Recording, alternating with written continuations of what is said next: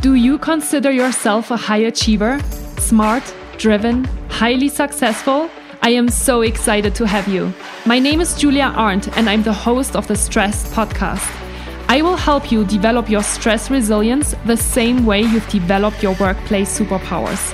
Learn peak performance tools to thrive at work and in your personal life. Let's get started. Especially in the business world, resilience has become this buzzword, right? Everyone wants to be more resilient. Everyone wants to build their resilience because we want to withstand anything that comes our way in order to make sure that we can get back to baseline as quickly as possible and continue to perform at a very high level. So in today's video, I want to talk with you about how you can build your resilience and what kind of tools you can implement into your day-to-day life in order to make sure that you can withstand anything that comes your way. So let's get started. Hi, and welcome back to my YouTube channel. My name is Julia Arndt and I'm a peak performance coach and stress management trainer. And I'm really excited that you're watching this video today. If you are watching one of my videos for the very first time, welcome to my YouTube channel. I'm super excited that you're here and that you're curious to learn more about how to sustain your performance over time. So make sure to hit that subscribe button right down below to make sure that you're receiving notifications every time I am posting new videos. So in today's video, I want to talk with you about resilience, how to build resilience. What can you do when you have had a big event, a big thing happening in your life and you want to bounce back to your baseline as quickly as possible? That's basically, first of all, what resilience is all about, right? Resilience says that we are capable of bouncing back to baseline as quickly as possible. And the more resilient you are, the quicker you are capable of recovering quickly from any kind of events that are happening in your life, right? No matter if it is a death in the family, a relationship breaking up, any things that are coming your way in terms of work, right? Any big challenges, any difficult conversations, any big turnarounds in your project, all of these different things can happen. Obviously, they happen on a day-to-day basis because we are all human beings and things just happen. But the question always is, how quickly can you bounce back from this event? How quickly can you go back to feeling neutral, kind of, right? How can you feel normal again? How can you feel yourself again? So there are ways on how to learn, on how to become more resilient. It is not a fixed skill, but actually a skill that you can learn. And I want to share with you a couple of different tools today on what you can do, what you can start integrating into your day-to-day life in order to make sure that you are developing your personal toolkit on building resilience factors, okay? So I would say, let's get started and dive into different tools that you can develop in order to develop your resilience skill. And to make it easy today, I want to make sure to share 5 different ways with you on how you can build your resilience. There's so much more that you can do, but I think it is helpful to break it down to a couple of different easy things that you can start thinking about. And the very first thing that I want to talk with you about is to take care of your basic needs. If you are a super stressed person, if you are experiencing a lot of stress in your life, and you're not really taking care of your own needs, taking care of eating regularly, exercising, taking time off work, relaxing, right, recharging your energy levels, then it's going to be really hard for you to be resilient. You need to, first of all, take care of yourself in order to be capable of building resilience. The more you take care of yourself, the more resilient you will be. Because when you are even keeled, right? When you are at a good level, you're feeling good about yourself, if you're feeling confident, then of course it will be so much easier as well to be resilient and withstand anything that comes your way. If you are super stressed and you are feeling already frazzled, it's going to be really difficult to withstand anything that comes your way because you're going to react because you're already in a heightened state of stress. So taking care of yourself is the first most important tool that you need to take care of and that you need to integrate into your day-to-day in order to build resilience. This is obviously my main topic. So if you want to learn anything about stress management, time management, setting boundaries, routines, how you can develop routines, how you can develop habits, you can check out all of these different videos here on my YouTube channel in order to get started.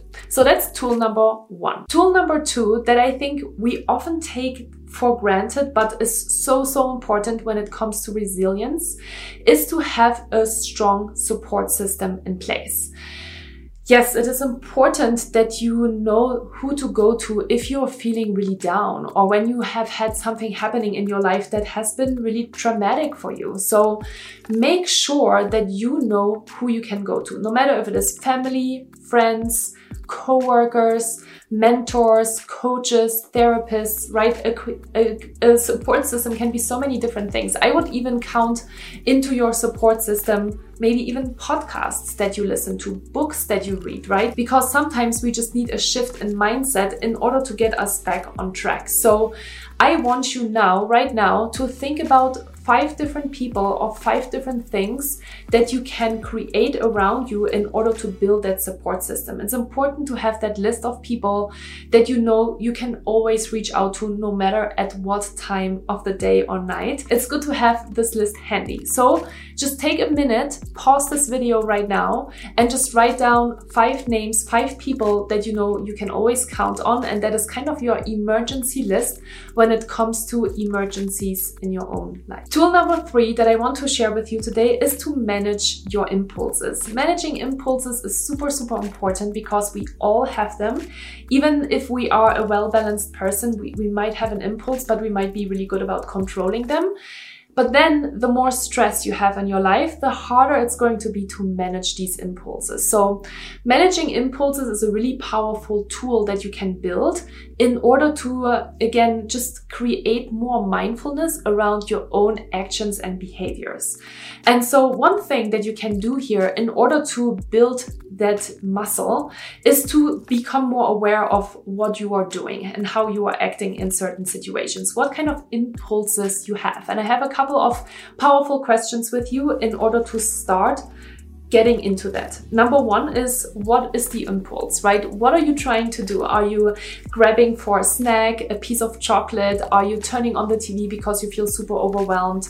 Are you going to bed? Are you going to lay down? Are you shopping, online shopping obviously in different stores? Are you drinking? Are you gambling? All of these different things can be maybe not so healthy impulses and coping mechanisms when you are experiencing a lot of stress in your life, when you're experiencing this emergency situation or just something that has really frazzled you.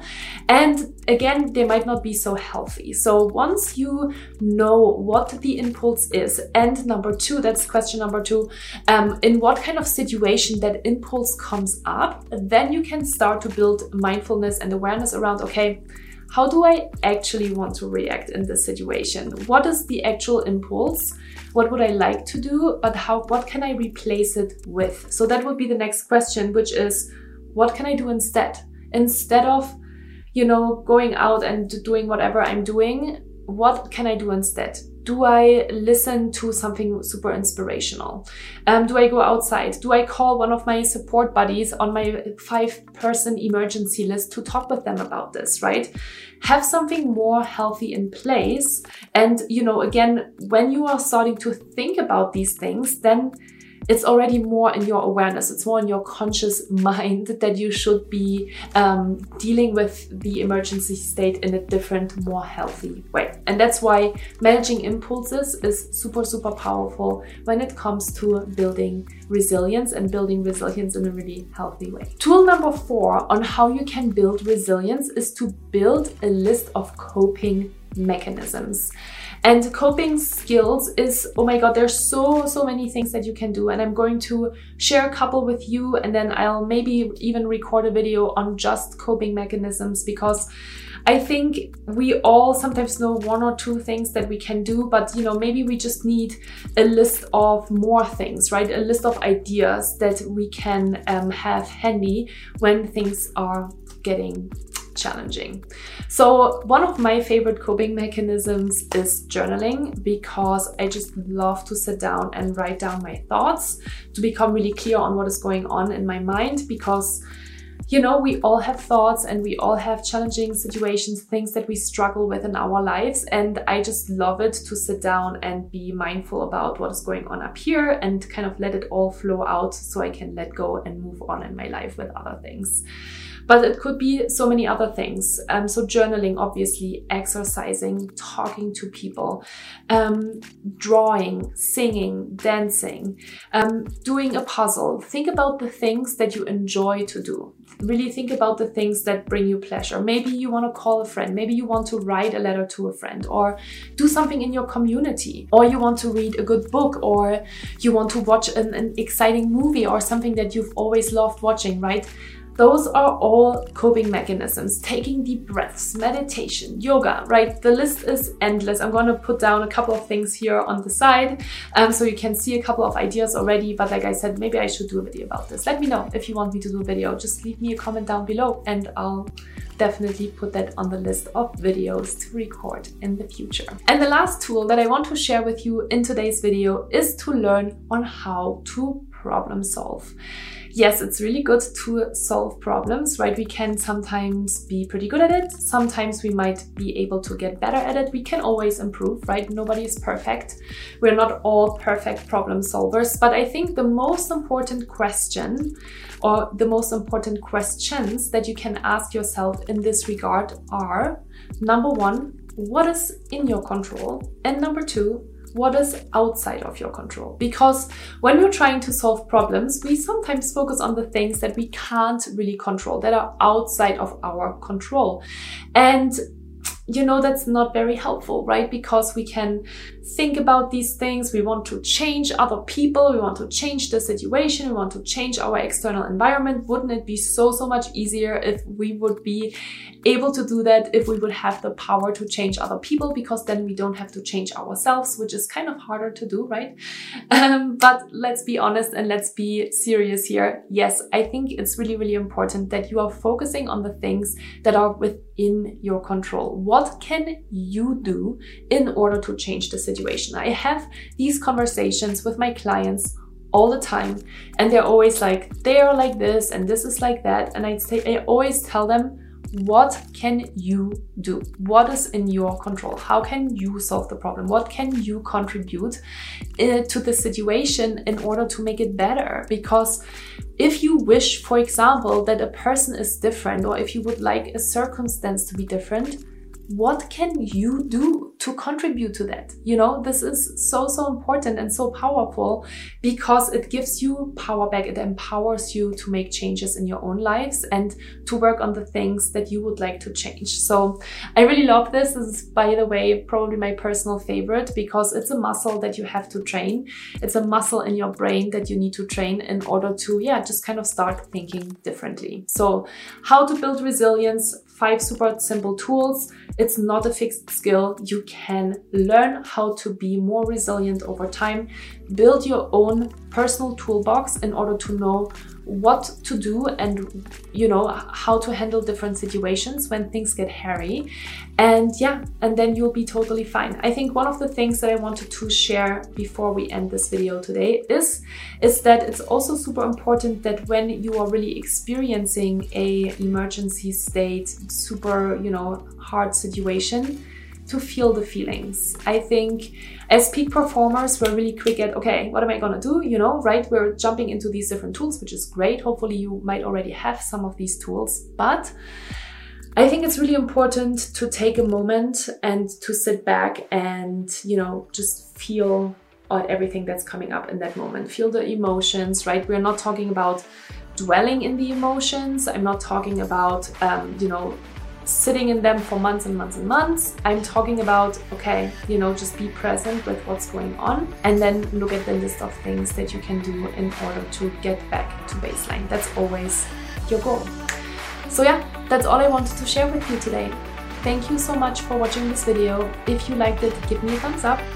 If you have any questions for me, leave me a comment down below. Subscribe to my channel. I would really love to see you here again, and I wish you a wonderful day.